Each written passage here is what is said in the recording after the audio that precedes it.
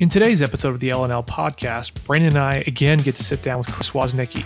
We continue our discussion from last week on the atonement before we switch gears and talk about prayer. What is prayer? Is it possible to change God's mind when we pray? And if that's not what prayer is doing, what exactly is it doing? We talk about this and much more. Welcome all of our listeners to the London Lyceum, where we hope to encourage you to think deeply and clearly. And we're back again with our guest, Chris Woznicki. He is really the guest of honor because I have learned so much from talking to him.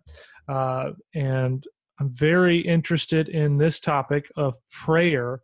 But before we get to what is prayer, what does that look like, what are some challenges to prayer, I want to give Chris a chance to elaborate further on the doctrine of atonement and some objections.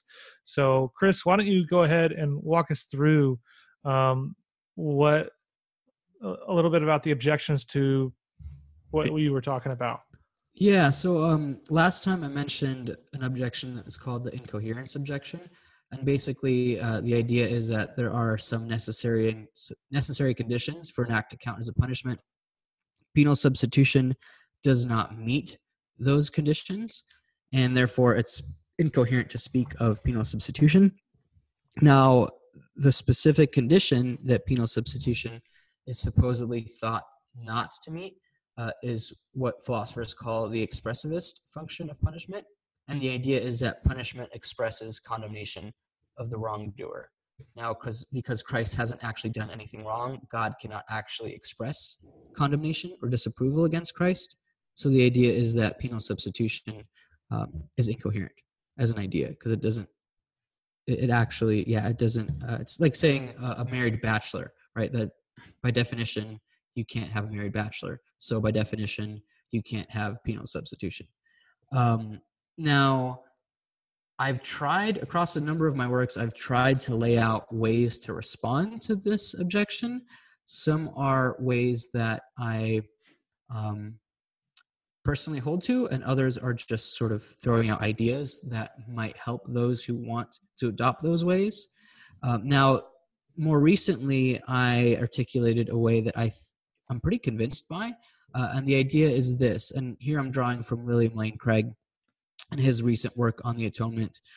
So he points out that there's this thing called vicarious liability, and the idea is that somebody who's a superior, like a boss or a master or whatever it might be, a master in like ancient Roman times or a boss in a corporation today, they can be held liable for the failures or crimes of their subordinate. Now, if this is true, and we tend to use it nowadays across all sorts of legal proceedings, then that seems to be a counterexample to Condition 4.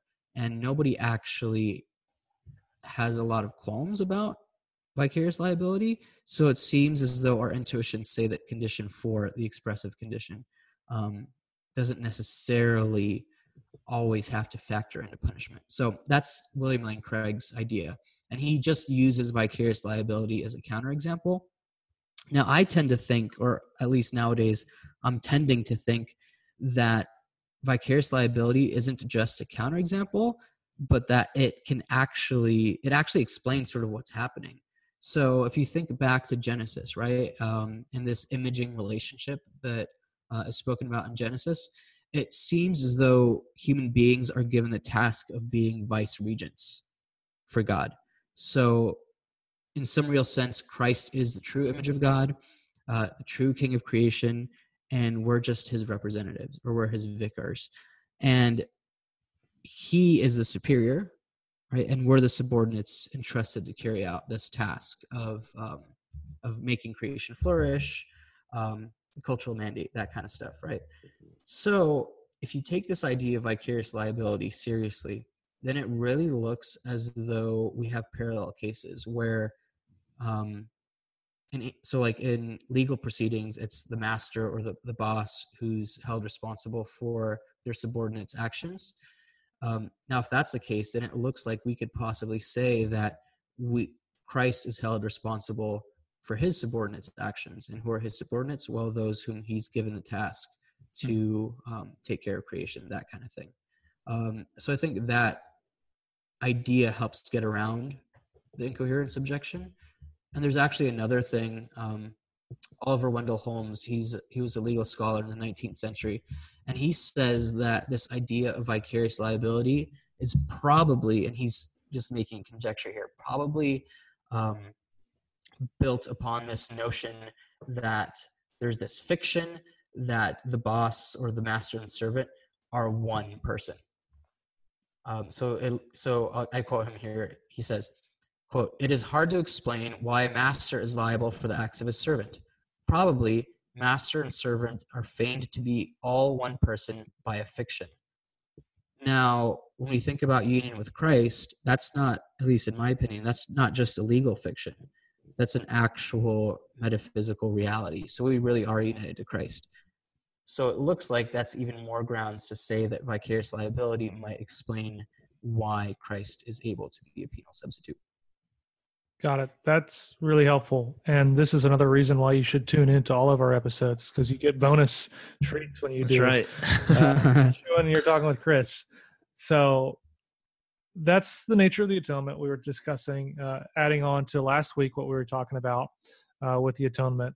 And now we want to shift gears, and we want to discuss a little bit about the topic of prayer, because I know, Chris, you've written fairly extensively on this topic as well. I know the focus of your dissertation, I guess, is on the atonement, but you've done a fair number of articles, it seems, on the topic of prayer. I remember you did one in Phil Christie that I found really useful on the topic of prayer. So why don't you just kind of walk us through a little bit when it comes to prayer? What exactly is it, and what are we doing when we do it? Yeah, thanks. So I would try to start out by defining it as minimalistically as possible. So here's a definition I've used in the past.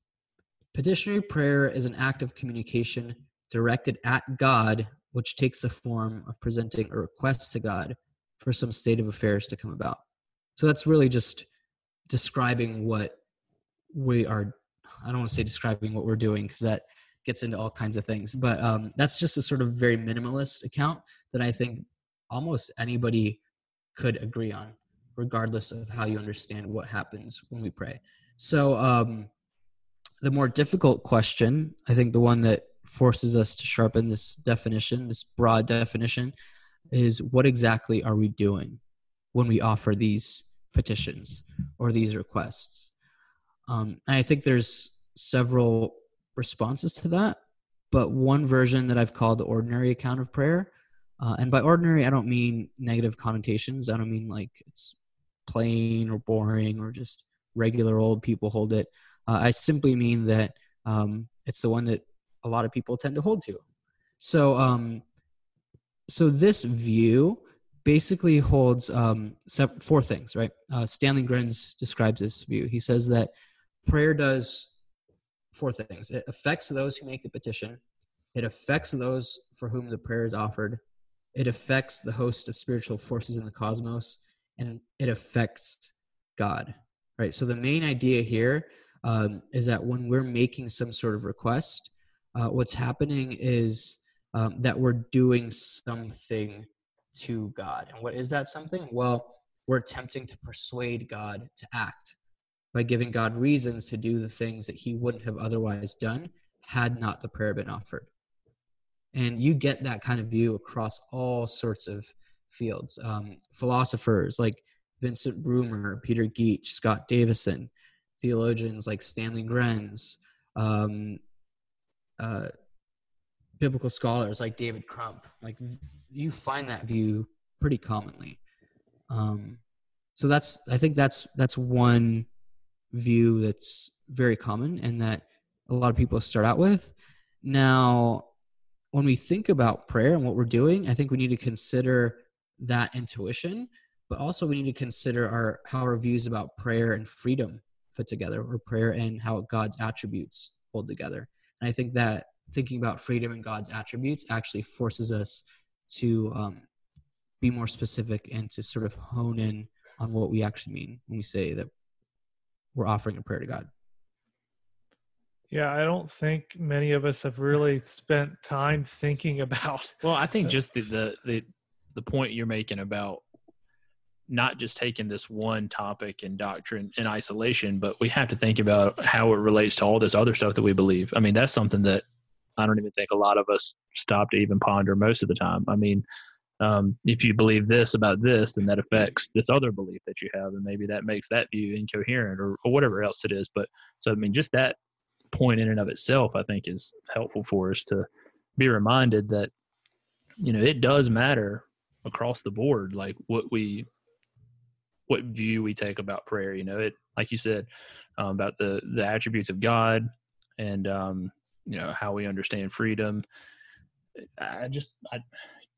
In the local church context, most people just they're not going there. They're not thinking about how these things really tie together.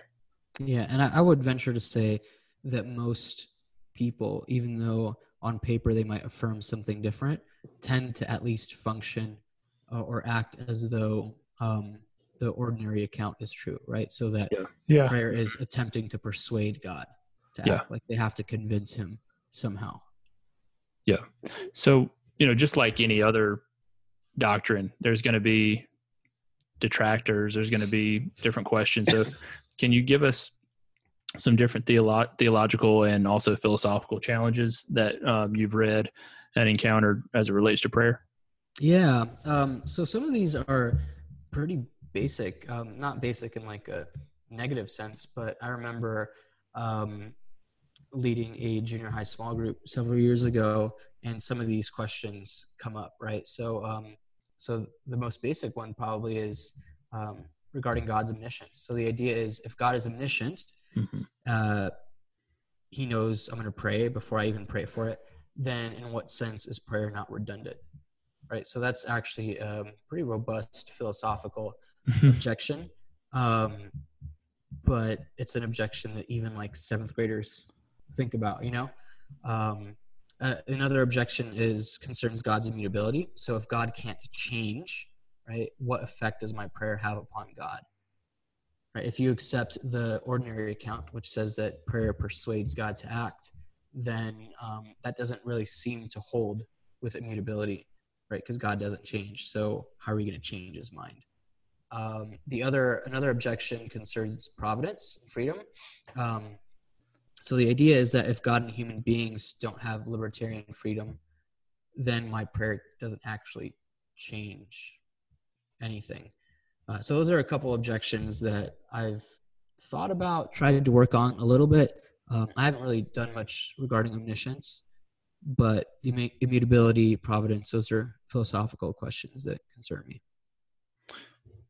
Could you take just a moment or two to maybe pick one of those two objections and you said you spent a little bit of time on the latter two thinking about those. Can you just offer maybe a summary response to the objection, maybe about providence? Yeah. So about providence, there are, as you know, there are different models of providence. Very, very, very broadly, right? You have like open theistic views, right? So God's knowledge and plans for the future are conditional upon our actions. That sort of view completely rules out any sort of theological determinism. Then you have Molinist views where God knows that we would pray for certain kinds of things, so God arranges the world so that those things happen. If we hadn't prayed, God would have created a different world instead.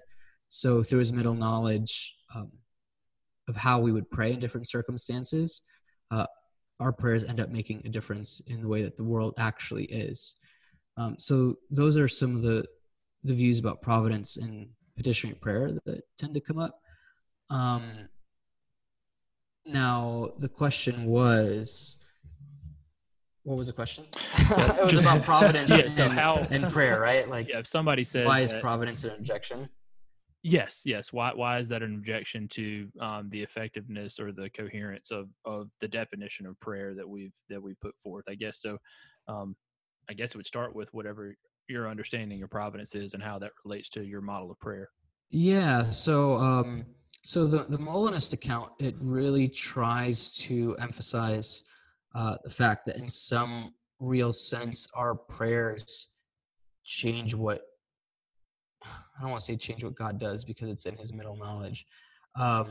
But that tries to reconcile how we have libertarian freedom, and at the same time, our prayers are not actually being causally effective upon God. Now, I think a bigger problem, or at least initially it seems like a bigger problem, arises when somebody believes in theological determinism. And by that, I just mean a view upon which God decrees all things that would come about unconditionally. Which would be the view, sorry to interrupt, but just for our listeners, so that would be the confessional view that the Second London Confession is putting forth, that, you know, God has decreed all things that are going to come to pass. So just to I'm just trying to put it in context for the listeners, but sorry, continue. Yeah. So that's the view that God's providence is so complete and detailed that everything that happens in the world is unconditionally decreed by God. And I think that unconditional part is really important, right? Because that means that there's nothing that's acting upon him, or there are no conditions which come from outside of him, which lead him to decree those things. So I think that theological determinism creates some problems for the ordinary view of prayer. And sort of the rub is this, that the ordinary view says that our prayers are attempts to persuade God, right? That seems to put a condition upon the way that the world sort of ends up, right? That would mean that God's decrees are not unconditional. It would mean that God's decrees are affected by our actions. So that's just a straight up incompatibility between theological determinism and the ordinary account. Now, a person has several options, right? They can either affirm theological determinism, right? The view that God's providence is unconditional and it's so complete and detailed that everything happens unconditionally decreed by God. So they can affirm theological determinism and affirm the ordinary account and just deny that petitioning prayer is effective, right? So none of our prayers actually work. Like, that's the way prayer is, but it turns out that because of theological determinism, nothing actually happens. Now, I think nobody would be satisfied with an account like that, because we do want to say that prayer is effective in some sense, right? Yeah. We could deny theological determinism and affirm the ordinary account. Now, if you do that, then you've moved outside of your confessional bounds, which may or may not be a good thing. It sort of depends on when you think it's appropriate to let go of certain confessions. So I take it that a lot of people wouldn't want to do that. You can do the reverse. You can deny theological determinism and also deny the ordinary account, but also that seems really weird because you don't end up with you don't really end up with a doctrine of prayer, and you also lost your confession. So I think the last and best option is to affirm, at least this is what I want to do, affirm theological determinism and deny the ordinary account. And that means that you need to provide some other account of petitioning prayer. Which you've done. You did that in your Phil Christie article, didn't you? Yeah. So in that article, I provide what I call the secondary causal account of prayer. And let me just read exactly what that is, because with some of these philosophy things, I think it's really important to be very precise and detailed. We don't really have, because the nuances are so specific that it's good to like read it out loud. So this is what I call the secondary causal account. It goes like this: petitionary prayers that are offered to God spontaneously, meaning voluntarily, meaning that like it comes from within the agent. So petitionary prayers that are offered to God spontaneously by agents who are secondary causes do not attempt to persuade God to change his course of action by giving God reasons to act. Rather, petitionary prayers create a change in the praying agent and are the predestined means by which God enacts his decreed state of affairs. So in this account, basically what I'm saying is that, yes, our prayers are part of God's unconditional decrees. However, our prayers are instruments or means by which God brings about those other decrees. that he's made. So our prayers actually sort of actualize or bring about things that God has decreed. That's awesome stuff. Yeah, and that's that's actually just from a pastoral perspective. I mean, I wouldn't have articulated it that well, but I mean that's how I would answer that question. If somebody basically asked me, "Well, does prayer change God's mind?" I would try to go back to God is totally sovereign and His providence is meticulous, but prayer is the means that He uses to accomplish certain things. So our prayers are effective in that way, in that if we didn't pray for X, Y, Z, then it wouldn't happen. But also it's not like that is, catching God off guard, or that it's creating some change in God or something like that. So, I mean, I'm going to have to go read your article now. So yeah, thanks for that. Yeah. So what I would want to really emphasize about that view, because I think from a pastoral perspective, we don't want to put forth any view or articulate a view that actually causes people to pray less. I think that would be absolutely a huge loss. I think one of the strengths of this kind of view is that it gives an account of the way that our prayer actually changes the world, right? It doesn't change God, but it has actual effects upon the world. And I think the Bible is pretty clear that God does some things, or some things happen in the world because we pray for them. Now, it depends on what you understand by the word because. Now, if because means that God did something that He would have not otherwise done, because our prayers persuaded God, then this model that I'm putting forth doesn't work. But if because means that our prayers are part of a sequence of events that obtain prior to this other thing happening, then I think you could say that the secondary causal account actually can give an explanation of why we can say that X happened because I prayed for it. I don't know if that makes sense. It does. No, that definitely makes sense. Yeah, I think it makes total sense. So before we let you go, Chris, I know we've had a blast talking to you about the atonement last week, talking to you about prayer this week.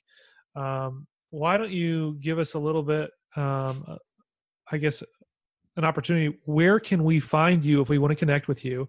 I know me and you connected on Twitter, so I know you're there.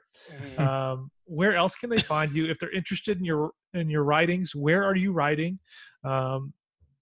What does that look like for our listeners who are interested? Yeah.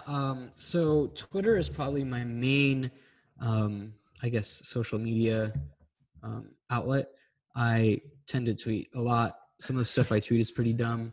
Some of it is more, some of it is more sort of theological, philosophical, whatever. I just tweet what I feel like, and I think it represents me pretty well.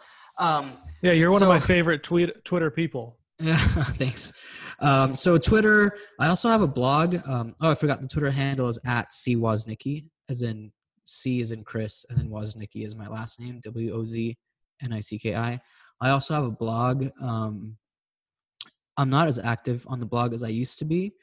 When I started my PhD program, it was really hard to try to maintain that. Now, when I was working in ministry, that it was easier to blog.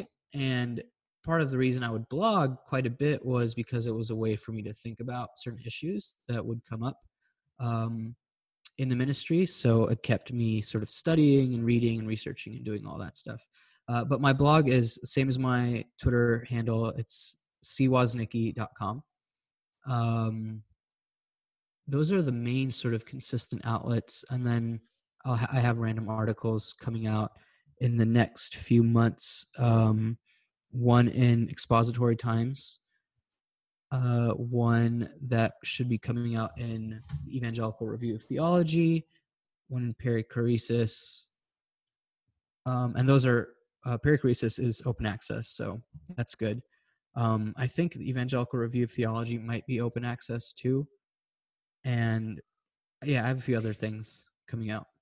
Yeah, I feel like you're a model of being a machine with these articles, man. I can't keep up, but you should see my doctoral advisor. That's true. Yeah, I love obviously Oliver, and I feel like he comes out with something like new books like every week, right? Yeah, right. But I've been edified by your own writing. I've been edified by your Twitter feed. I've been encouraged and challenged and thought provoked by it. So I am very thankful and really honored that you took the time to come on and talk with us about these two things. And I encourage any of our listeners to check you out, to follow you, to read your stuff. I think it's great material. I think you're doing great work, not only for theology, but for the church. So I commend our listeners to check out Chris's stuff. It's really, really, really good. Yeah, thank you, Chris. We really had a great time with you. Absolutely, it was fun.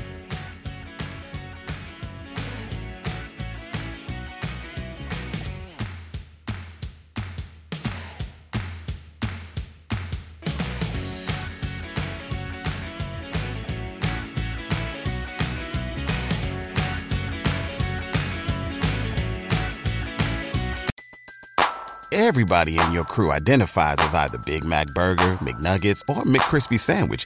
But you're the Filet-O-Fish Sandwich all day. That crispy fish, that savory tartar sauce, that melty cheese, that pillowy bun. Yeah, you get it.